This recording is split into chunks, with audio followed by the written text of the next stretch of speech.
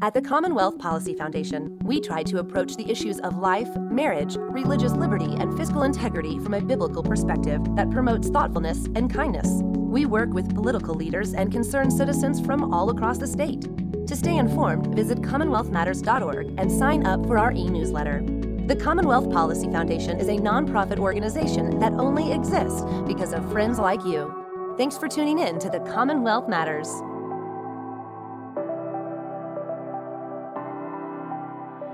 Most people know what the church is against: gambling, premarital sex, illicit drug use, homosexual behavior, you name the issue. The church has made it clear, I should say the conservative church has made it clear, what it's opposed to. But what is the church for? You're listening to the Commonwealth Matters. I'm Richard Nelson, and with me is Ron Hicks. Thank you, Ron, Richard. you're a pastor, so I just kicked that out there for you because you are well aware of how people in the Hopkinsville area view Henderson Memorial Baptist Church. You're known as the church that's, you said something funny just off of the air, but you're known for what you're against. And in fact, the thing that made me laugh was even, if it tastes good, spit it out. Right? I say that while behind the scenes here I'm eating cookies. I think, that's a perception that every church is battling against, and one that our church is fighting hard against. The idea of well, all you guys do is tell us how we ought to live and what we should and shouldn't do and all the rest of that sort of stuff. Yeah. And I think those things are important. We need to sound the alarm. We need to be watchmen at the wall. Yeah. But at the same time, we need to also talk about the love of Christ, the restoration. Jesus even said to the Pharisees, you heap stuff on top of people, but you give them no way out from underneath it. So the church often does that same thing. Don't do this, don't do this, don't do this. Okay, what else am I supposed to do then? Yeah. So if we just talked about the idea of let me show you the most excellent way, to quote Paul. Yeah. So no, that's good.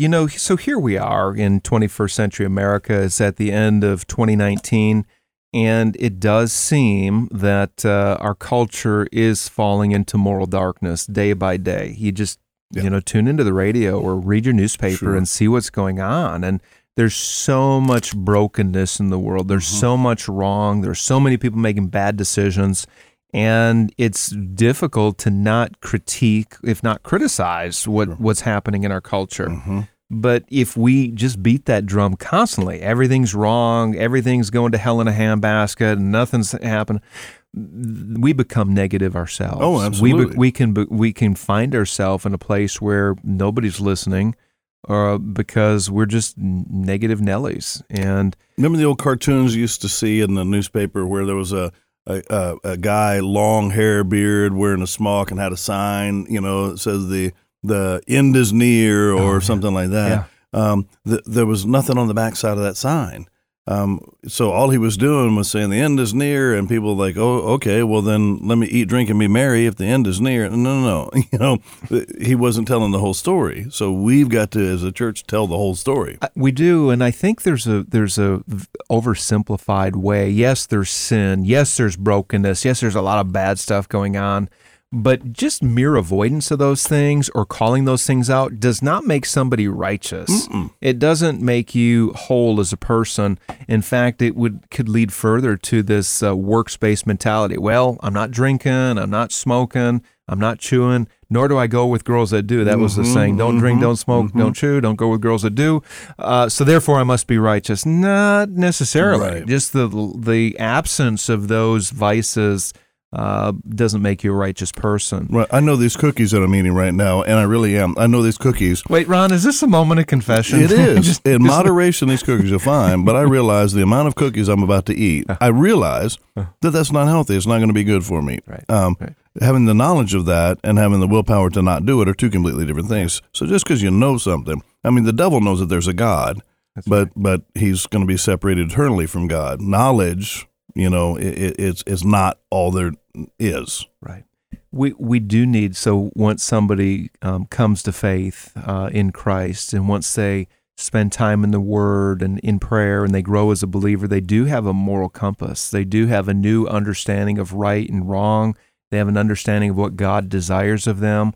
and hopefully they're going to want to do the right thing. And a mature follower of Jesus will want to do the right thing. It doesn't make it easy. It is a challenging thing, but they have a vision for what's good. I'm thinking of what Micah said in 6:8. He has shown you, O man, what is good. And what does the Lord require of you? But to act justly, to love mercy, and to walk humbly with your God. Yeah. So those are three things right there that are a vision for something that we could be doing: justice, mercy, and then to walk in humility. Absolutely. And springboarding off that word vision, Proverbs 29:18 says, where there is no vision, the people perish. Then it continues, but he that keepeth the law, happy is he. Now we realize we're under the law of grace. Yeah. But what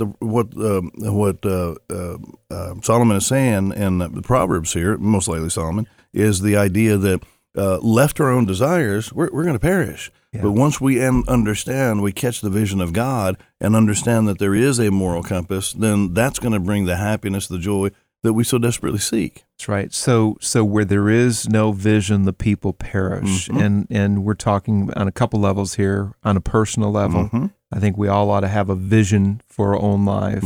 But then on the church level, society-wide level, the church should have a vision for what it's doing. And Ron, I want to dig into this a little bit. I think the mindset or the mentality for many in the church today is just to get people saved out of the world and into the church, and then everything will all be well and good. Is that enough of a vision? No. No. Okay, and you're a pastor, right, and you're acknowledging this. So what should the vision for the church be? What is the vision? And I know there's a lot here, and I'm kind of springing this on you, but what would be a healthy, holistic, biblical vision for the church as it relates to culture?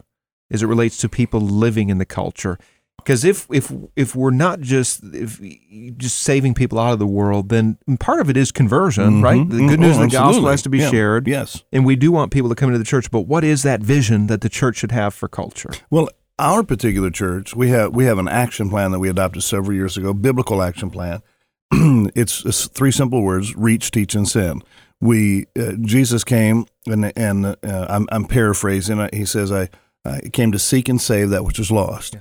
And then before he ascended into heaven, he said, as the Father has sent me, so send I you. So Jesus is saying, I was sent by the Father to seek and to save that which was lost. Now I'm going to be in heaven interceding.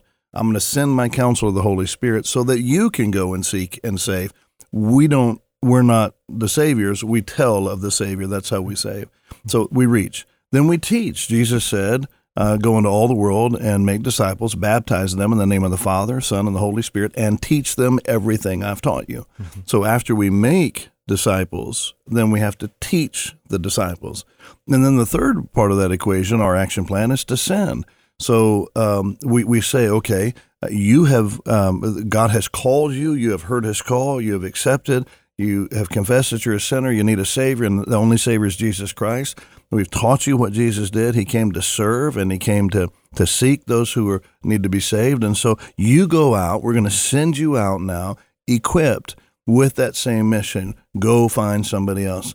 So often when I'm invited to speak somewhere, and they'll say, give me your bio, tell us a little something about yourself, I say the same thing every time. Introduce me as a starving man who's found food. Right. So reach, teach, and send. Reach, is what teach, and send. We're going to take a quick break, but I want to add to that when we come back about the kind of drilling down into some of the specifics of how that looks to somebody who's just come to faith in Christ. And what does it look in their occupation, in their family life, in their role in culture. Okay. So stick with us. We'll be back in just a minute.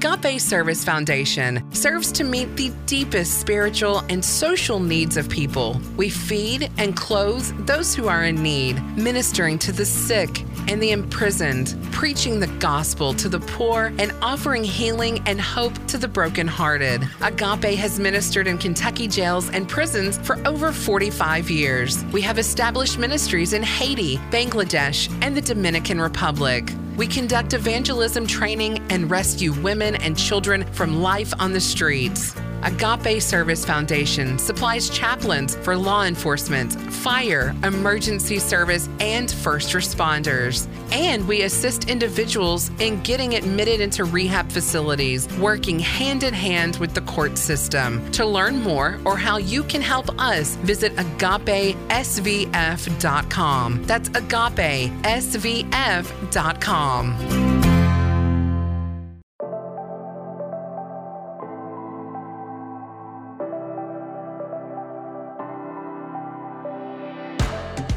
Welcome back to the Commonwealth Matters, and we are talking about the church engaging the culture and the church's influence in culture as well. And Ron, when we talk about somebody coming to faith in Christ, their life is changed, they have a new identity and a new purpose. And one of the things we've talked about in this program is that in the past is that the church separates itself from culture instead of engaging with culture. You know what blows me away, Richard? My faith, my denominational faith, my doctrine line up with the most closely with Baptist doctrine, and so I'm a pastor of a Southern Baptist church. Southern Baptist, I think we have one of the greatest missionary networks in the world. I'm not saying that it's the only one. A lot of folks have great ones, but this is what we do. When people feel called by God to go out on the mission field, we separate them and we teach them the culture of the place that they're going. I'm just like I've taken a mission trip to Russia. They do things completely different than we do, and so you have cultural classes to be able to learn their culture, what's right and what's wrong. Then they also have language classes, and so they're like, okay, you got to minister speaking their language, understanding their culture. So after they get the language and the culture down, then we're going to send you there, equip you with those tools so that you can learn needs. And then you're going to meet real needs in a biblical way, earning the right, if, for lack of a better term, to be able to share the gospel. But you're speaking their language and their culture. Now, the church in America, we don't do that. No. What we say is, okay, we want you, culture, to learn our language. Yeah. We want you to learn our culture, and we want you to come in here, and we want you to help us do what it is that we're doing.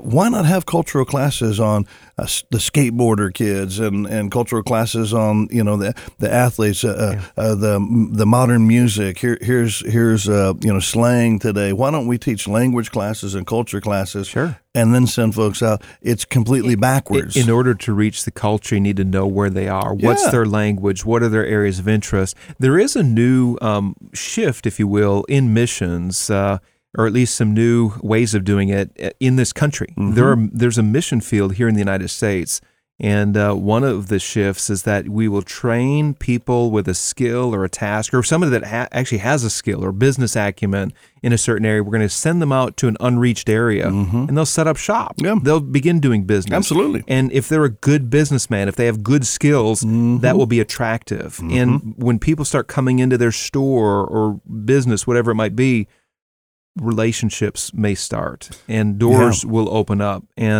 But I would say that the person is first participating in culture. Yes. Because Ron, look, we all need to eat. We all need to have a roof over our heads. We all need some basic things done for us. And if we were to enter culture as competent members of that culture, offering something, doors will open up in another way. And listeners, don't hear what we're not saying. We're not saying allow culture to influence you. We're saying understand culture so you can influence it.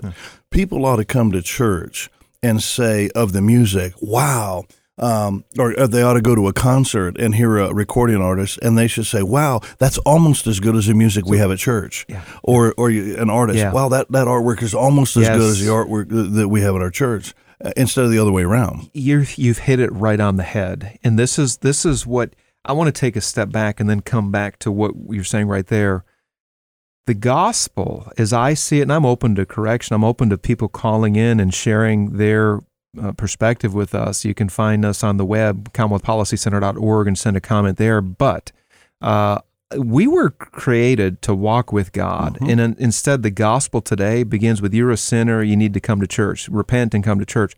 The gospel begins with, we have a living God who spoke the universe into existence. He created everything we see around us. He created man made in his image. But sin came into the world. It's a fallen, broken world. Good news is this: Jesus came to break the grip of sin on all of humanity and on all of creation. And the good news is he's coming again someday. That is the gospel laid out. We've truncated it, Ron, to just be in the middle chapters. Right. You're a sinner, you need Jesus, and then what? This is all of God's world. He made us to walk with him. That means if you want to work in business, if you want to be a farmer, if you want to be a teacher, those are good and high callings. Absolutely. But as followers of Jesus, we have a new understanding of engaging those different areas. Absolutely.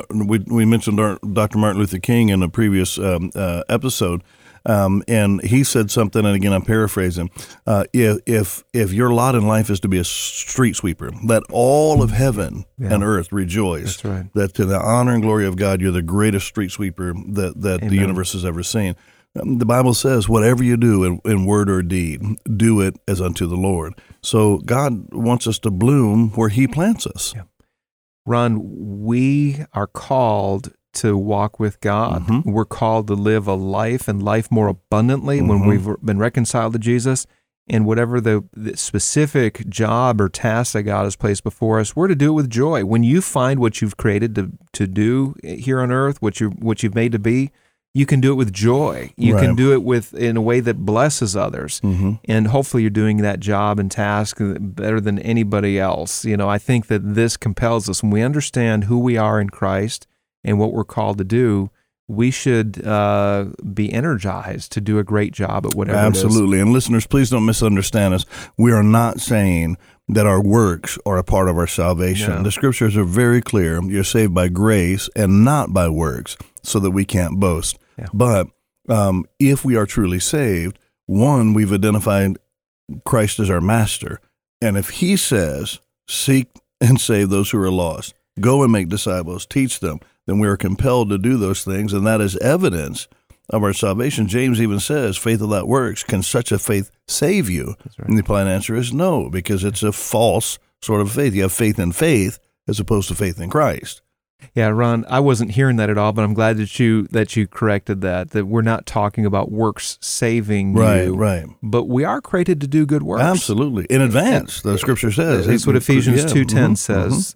So if you just are joining us, you're listening to the Commonwealth Matters, and we're talking about what is the church for. And Ron, when we come back, I want to talk about the Old Testament prophet's vision for the new heavens and the new earth, and then also the New Testament, what it speaks about the new world to come and what we can look forward to. So stick with us. We'll be back in just a moment.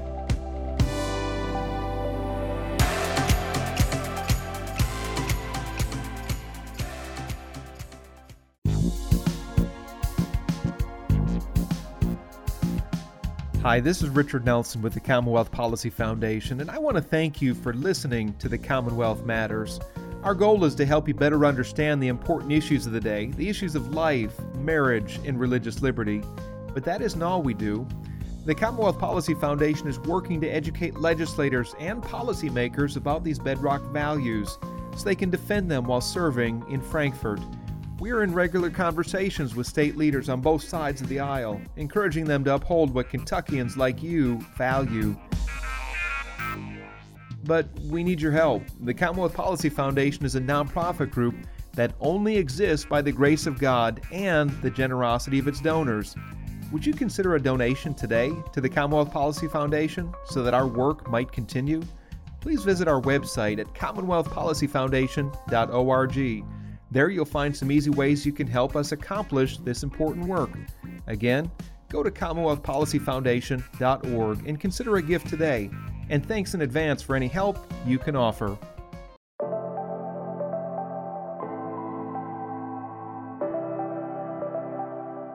What is the church for? In other words, what is the church in favor of? What is the vision that the church has for its community? If you're just joining us, you're listening to the Commonwealth Matter, and one of the Old Testament prophets, Isaiah, spoke of a new day and a new vision for what the world would become. And he says this in chapter 35 of Isaiah, "The wilderness and the dry land shall be glad, The desert shall rejoice and blossom like the crocus. It shall blossom abundantly and rejoice with joy and singing. The glory of Lebanon shall be given to it, the majesty of Carmel and Sharon. They shall see the glory of the Lord, the majesty of our God. Strengthen the weak hands and make firm the feeble knees. Say to those who have an anxious heart, be strong, fear not. Behold, your God will come with vengeance, with the recompense of God. He will come and save you. Then the eyes of the blind shall be opened, and the ears of the deaf unstopped. Then shall the lame man leap like a deer, and the tongue of the mute sing for joy.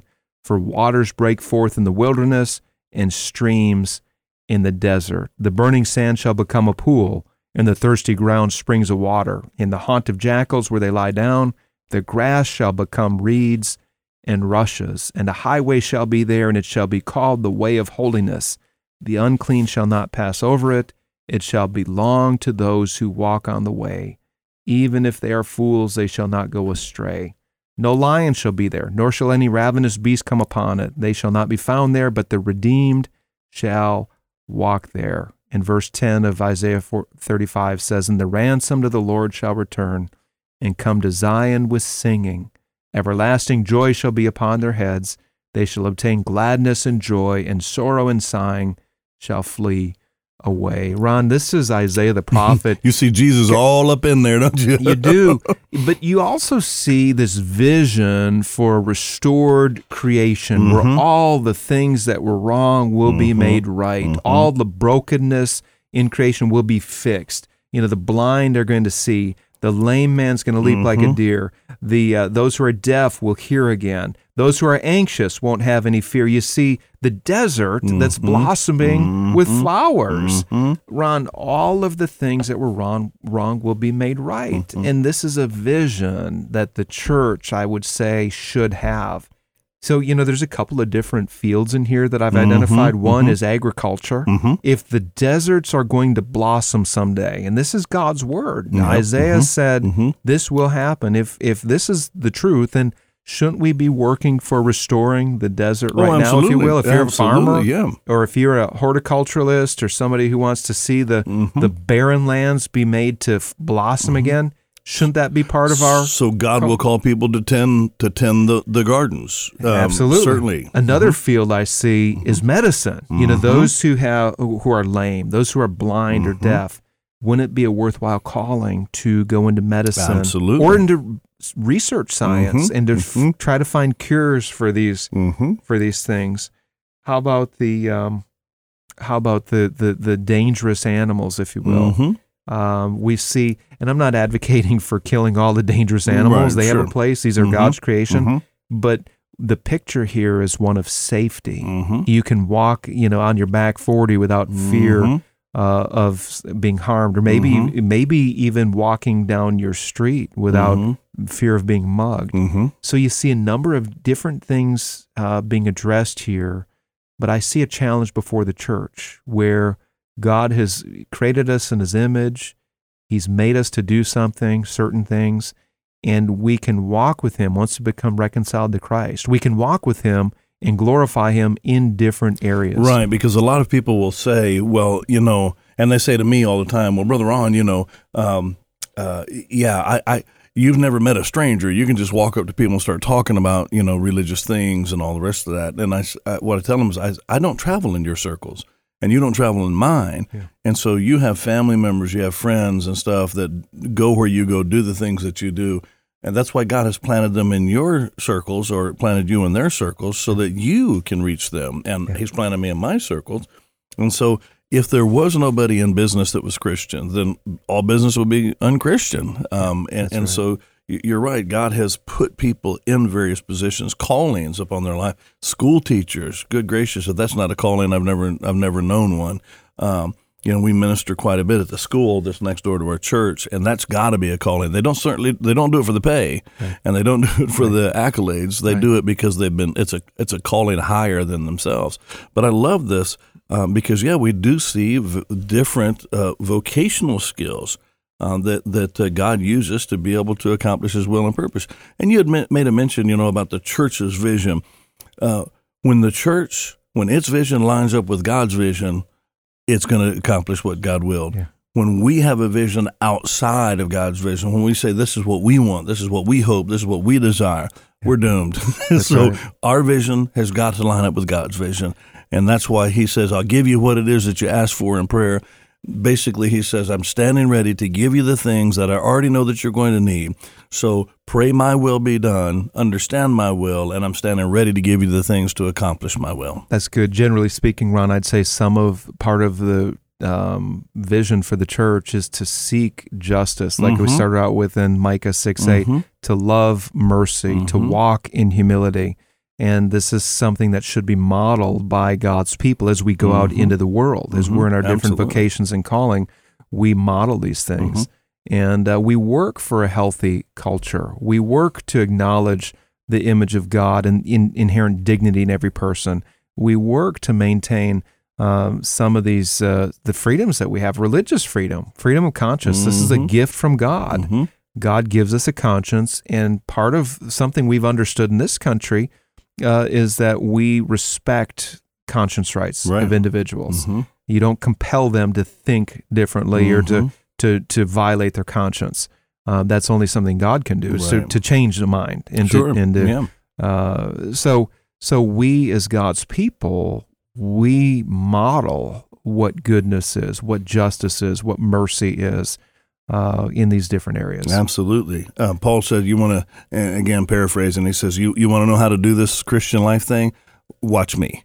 We don't follow the followers. We follow the Messiah. But we should be tour guides in this life, tour guides to be when people, and I say this to people, don't buy into this whole thing of just live your life in such a way that people will see that you're different.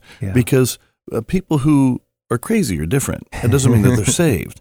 And when I say that, I don't mean mental disorders, but when people just have personality flaws and that sort of thing, it doesn't mean that they're saved. So people have to see that we're different. And then faith doesn't come through seeing. It comes through hearing.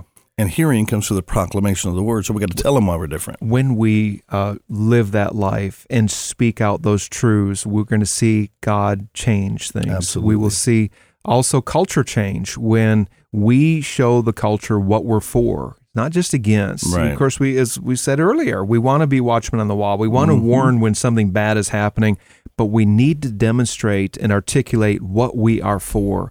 And when we have that vision of what the good society looks like, what the just society looks like, that's attractive. And Absolutely. I think more people will be open to Christianity and not just that it's religion that's just against everything and pointing its finger at everybody. Right. But it's a vision for what is good and true and healthy. Amen. Listeners, Richard and I are for you. We're not against you. God is for you. We love you. More importantly, God loves you. Right. God bless you, brother. Thank you.